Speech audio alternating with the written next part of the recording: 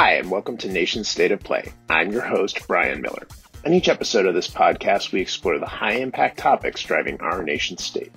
Today's guests are Fred Buzo and Rafi Nazarians from the American Association of Retired Persons, or AARP. They join us to discuss the critical issue of affordable housing for seniors and what Sacramento can do now to have an impact on this critical need. Fred and Rafi, thanks so much for being here today. We really appreciate the time. Thanks for having us. So everybody obviously has heard of AARP and I think has a sense of what the organization does. But Rafi, could you maybe give the listeners just a little bit of the history on exactly how the organization was founded and how it relates to the issue we're talking about here today? Sure. Thanks, Brian. It's great to be here with you today. So AARP was founded on the simple premise that no one should have to live in a chicken coop. That's the shocking discovery of our founder, Dr. Ethel Percy Andrus, discovered one of her distinguished former teachers. Dr. Andrus was a principal at Lincoln High School in Los Angeles, and she discovered one of her former teachers living in poverty in a chicken coop. And that inspired her to organize the National Retired Teachers Association and subsequently AARP. And Dr. Andrus devoted the rest of her life to improving the quality of life for people as they age. Great. So I know you've been around for a long time. When was AARP founded? 1958. And to give the listeners a little bit of sense of the scope of what you focus on here in California, obviously huge national organization, one of the largest, but what's the typical scope of what you focus on in Sacramento? Well, I mean, we really focus on a number of issues because we have a really sort of a national program that is called Livable Communities. And within that program, within that umbrella of livable communities, we really take a look at issues revolving around long-term care, which is obviously really important to older adults, healthcare in general, which also can include pharmaceutical issues. So we've been big proponents of lowering and controlling the costs of prescription drugs. Housing falls under this umbrella as well, as does transportation, public transit, safe streets. You've heard of these Vision Zero programs across the country. We've been supportive of those types of things.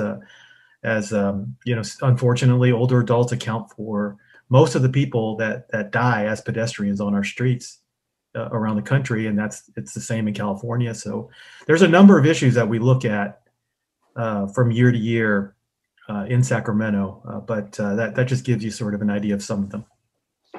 Great. So we're going to focus on affordable housing today for seniors in particular. We've had a few guests on talking about different aspects of the housing debates, but I'm really glad you're here because we haven't zeroed in on this particular aspect and how it impacts seniors the most. So let me just start with asking you to give an overview of what this new housing report is that you've put out and how it can inform the discussion in Sacramento. Sure. So AARP California, we prioritize housing, as Fred said. And over the last year, we engaged practitioners and subject matter experts to better understand the impediments and solutions to California's housing crisis, as well as where AARP can position its resources and support to affect change. This effort included off-the-record interviews with key stakeholders. We met with folks such as mayors and state legislators. We held listening sessions with groups from diverse housing-related disciplines, and no attributions were given during the research to ensure that folks that participated were able to share their thoughts freely.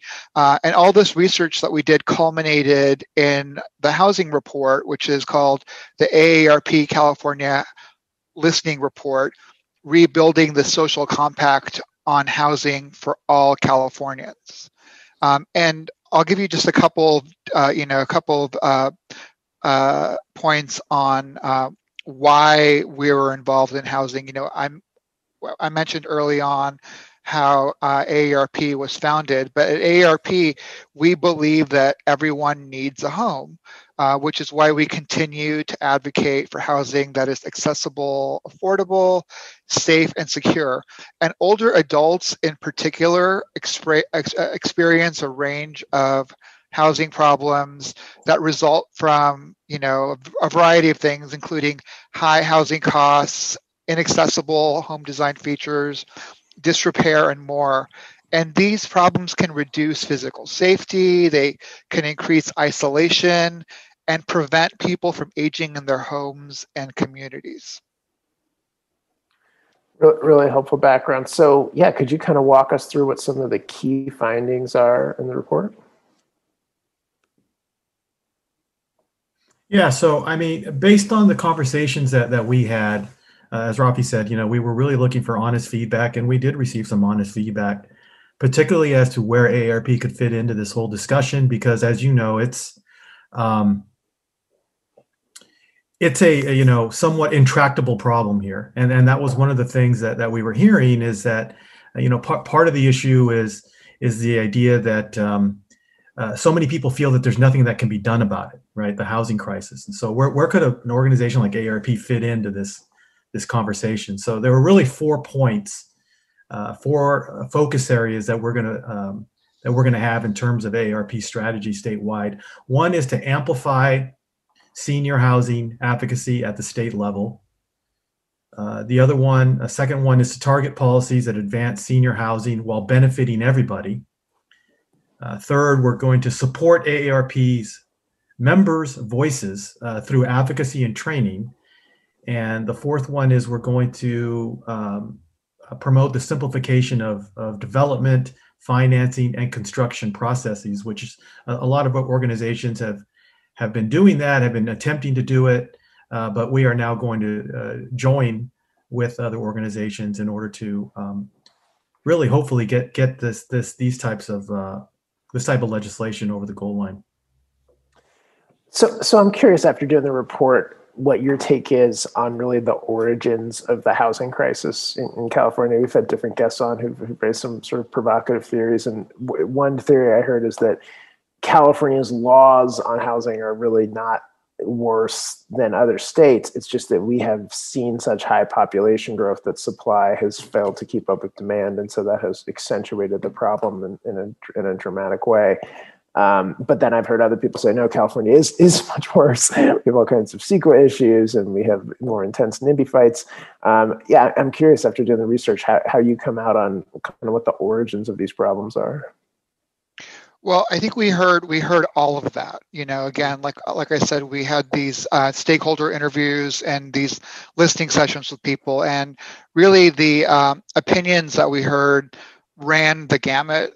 And that's why I think we really decided to focus on rebuilding the social compact, which is in the title.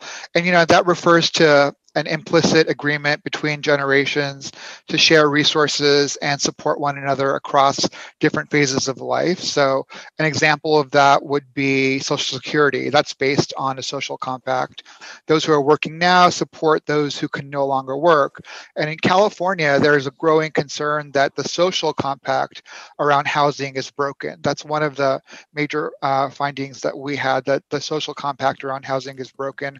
Specifically, that older Californians are protecting their own right to affordable housing, and unmitigated rises in property values by not supporting or actively thwarting policies. So we're really looking at rebuilding that social compact so that housing for older adults, but for people of all ages as well. So what are the solutions?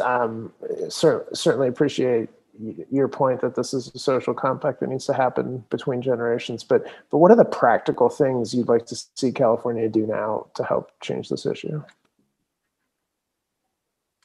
Well, I mean, one thing is particularly as it relates to senior housing, which is something that we are going to be amplifying, is a recognition that it's needed, is a recognition that we are aging as a state. And so a lack of senior housing, if we don't start to change that, it's just going to get worse as we move into the future. So just a recognition of the issue that we are aging as a society, and the issues that the problems that can result because of that if we don't do anything about housing our older Californians. And then, the other thing is to support legislation that is going to streamline the processes for local jurisdictions. So some of what we heard from the entities and the individuals that we interviewed is that there is a lot of confusion out there as to what the current rules are or aren't, even when it comes to the statewide level. And how that applies to the local jurisdictions. So I think an example of how it can work is what we've seen with the ADU legislation. You had pretty clear rules that have been laid out by the state at the regarding the development of ADUs, and as a result, you've seen an exponential increase in the number of ADUs being built across the state. So I think it is possible if you look at the ADU legislation as an example of how you can make it practical for local jurisdictions, and then follow up with it and follow through on the statewide legislation to build more units. And we should define ADU for our listeners quickly. So go ahead. Accessory dwelling unit. So which used to be referred to as a granny flat. Would be another term for it. Yeah, and just a little bit more overview of what that legislation was in the last session, what it hoped to accomplish. Great context. Yeah, so I mean, so before there was comprehensive ADU legislation, you had a really just sort of checkerboard approach across the state. Some local jurisdictions were lenient if you wanted to build an accessory dwelling unit. Others wouldn't allow it. So you had, so that what the state did is pass laws regarding, the maximum. I don't know how much in the weeds you want to get into this, Brian, like setbacks. Oh, sure. Well, we're a wonky. I always am told okay. We're a wonky policy shop. I do like to define acronyms for them, but get into the weeds, please. Yeah. Yeah. No. Just so just sort of limiting what local jurisdictions could do in terms of requiring setbacks in backyards, to build an ADU, maximum coverage areas in on someone's property, and height limitations as well, owner occupancy limitations. And so all of these things were being used by local jurisdictions to discourage development of ADUs. And so the state implemented some basic ground rules so as to prohibit local jurisdictions from doing these things, so that people would be encouraged to actually build these accessory dwelling units. And we've seen results. So, we're a show about policy, but also politics. And I always find the affordable housing debate really interesting from a political perspective, because in some ways it's people from very similar political stripes who might be for affordable housing, but then when it comes to issues in their own backyard, can tend to fight it. It's sort of a weird issue where, you might see like very progressive members of the legislature taking some positions at the municipal level that aren't consistent with their stance at the statewide level, which if you listen to most legislators these days, they claim to be for affordable housing solutions, but we don't seem to be making a lot of progress in Sacramento. And I'm curious as to your take on, what the sort of origins of the political obstacle are. Like who is fighting common sense affordable housing solutions, and what can we do to change that? As far as who's fighting it, I mean, that's a lot of what we heard of in our interviews and our listening sessions with folks as well. And for a variety of different reasons, a lot of people said to us that they thought that older adults were often an impediment to building more housing. But really, that's not the case, because as one of the under our livable communities tent that Fred talked about, one of the things that we have is called our network of age-friendly states and communities, and these are communities around the state. We have 53 members right now that basically they represent over half of the state's population, and they made a commitment to improve livability for people of all ages in a variety of different domains, including housing. And what a lot of these member jurisdictions are hearing from older adults, and what we've heard from older adults all around the state, is that they're really concerned, because while there's a lot of older adults who may be housing secure, there are also a lot of older adults who are not housing secure, and those who are really concerned now that their caregivers, their children, their grandchildren, their support networks are having to move out of state and go elsewhere because they can't afford to live near them. So we're seeing a lot of will from older adults that they do want to support more affordable housing and the production of more housing. So that's something we're really hearing a lot around the state.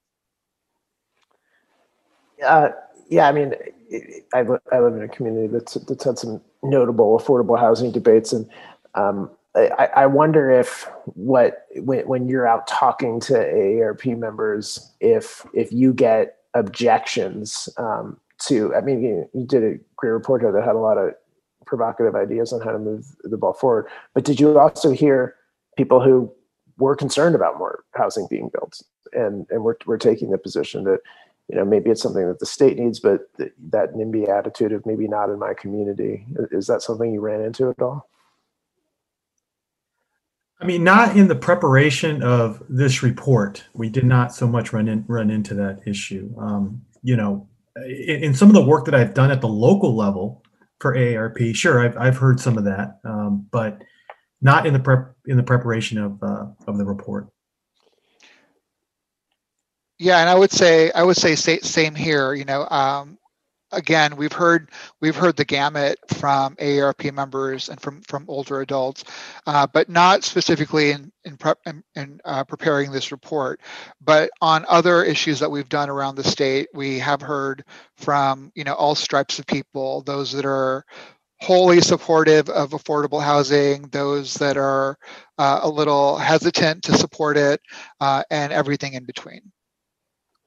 So one of the predominant issues right now in Sacramento is just bandwidth and the amount of COVID-related, economic-related emergencies that the state's dealing with, and it's always an issue that comes up when we're talking about things that the legislature should do. The response is often, it's a really important topic, but we've got our plates full this year with getting schools reopened and dealing with vaccine distribution and everything related to COVID. What's your response to that when you hear that from a policymaker who says, "I hear you, but let's punt it down the road to when things calm down"? I mean, we do hear some of that, but we also have heard from policymakers who have pointed to the pandemic as an example of how you get things done. During the beginning of the pandemic and as it was unfolding, a lot of things in housing that people said could never get done did get done. For example, Project Room Keys, one of the examples of that, where homeless folks and others were housed in underutilized motels and hotels, and things that people said that couldn't be done or that would take years, months, a long time to accomplish were accomplished in a pretty short amount of time. So we're hearing both sides of that, and there's some folks that are looking at the speed to which something's happened as examples of, yes, we can get things done. And one of the big things that's happened as a result of the pandemic, as everyone knows, is those folks who weren't able to pay their rent or their mortgage, and whose housing is in a very precarious state right now. So I think that makes the pandemic has made housing all the more important to address right now. And we are hearing that from policymakers who are really taking the opportunity to help people on that front, but also because of that to look at the housing issue in California writ large and try to address some of those systemic issues that have been built in for years and years. Yeah, and then also let me add that I think that, this report and this recommendation really, should be viewed in the context of the COVID-19 recovery strategy, because, and it's particularly when it relates to the social compact, because what we saw here was an example of the breakdown in that social compact. If you look at the number of people who have died in nursing homes, for example, that is a vivid example of how the social compact has broken down. And, because there are a lot of older folks out there. There's a lot of people with AARP who feel that people in nursing homes and other long-term care facilities were essentially forgotten and were left behind and died as a result. And so this housing, not just our report, but just housing in general, sort of reconstructing how we house and how we allow people to age in place in their communities and in their homes or in a ADU is part of this whole strategy. It's not just about housing. It really is about how do we allow folks to age with dignity in their own communities into the future. So I hope some folks can look at this as in that light as well. Yeah, well said. So it raises an important point. What do you think Sacramento's role is in this versus the state and local communities? I mean, I assume the audience for this report is government officials at all levels, both state and municipal. How do you see that? Does Sacramento need to step in more because we've had so much sort of NIMBYism and obstacles at the local level and do more streamlining, or is this something that you primarily think should be left to municipal governments? I think it's a combination, right? Fred talked a little earlier about the accessory dwelling unit legislation, and now over the last several years, there's been a number of different ADU pieces of legislation that have gotten through the legislature, and because of that, local governments are allowing more ADUs to be built, and more California residents are taking advantage of the fact that they can do that. Whereas before there used to be a patchwork of different regulations. So definitely there's a lot of room for the state to be involved and to clear things up on a number of different things, but the local governments are absolutely key. And again, I mentioned that we talked to several mayors in the preparation for this report, and they do the work sort of on the front lines, which is where the local government comes in. But I think having the state come in and provide clarity and a framework for local governments to go from is really important. So for people who want to get involved with the ARP's work, who maybe know the organization, read about it, but haven't been engaged in what you do, what's the best way for them to connect with you and find out more? One of the recommendations of this report, as we said, is amplifying the member voice and the voice of the 50 plus. So folks can always go on our website. People can contact Fred or I if this is an issue that they're really passionate about and interested in being involved with. And we're happy to talk to them and see where that goes. Great. Well, thanks so much for the time, guys. We really appreciate you being here. Thanks for what you're doing.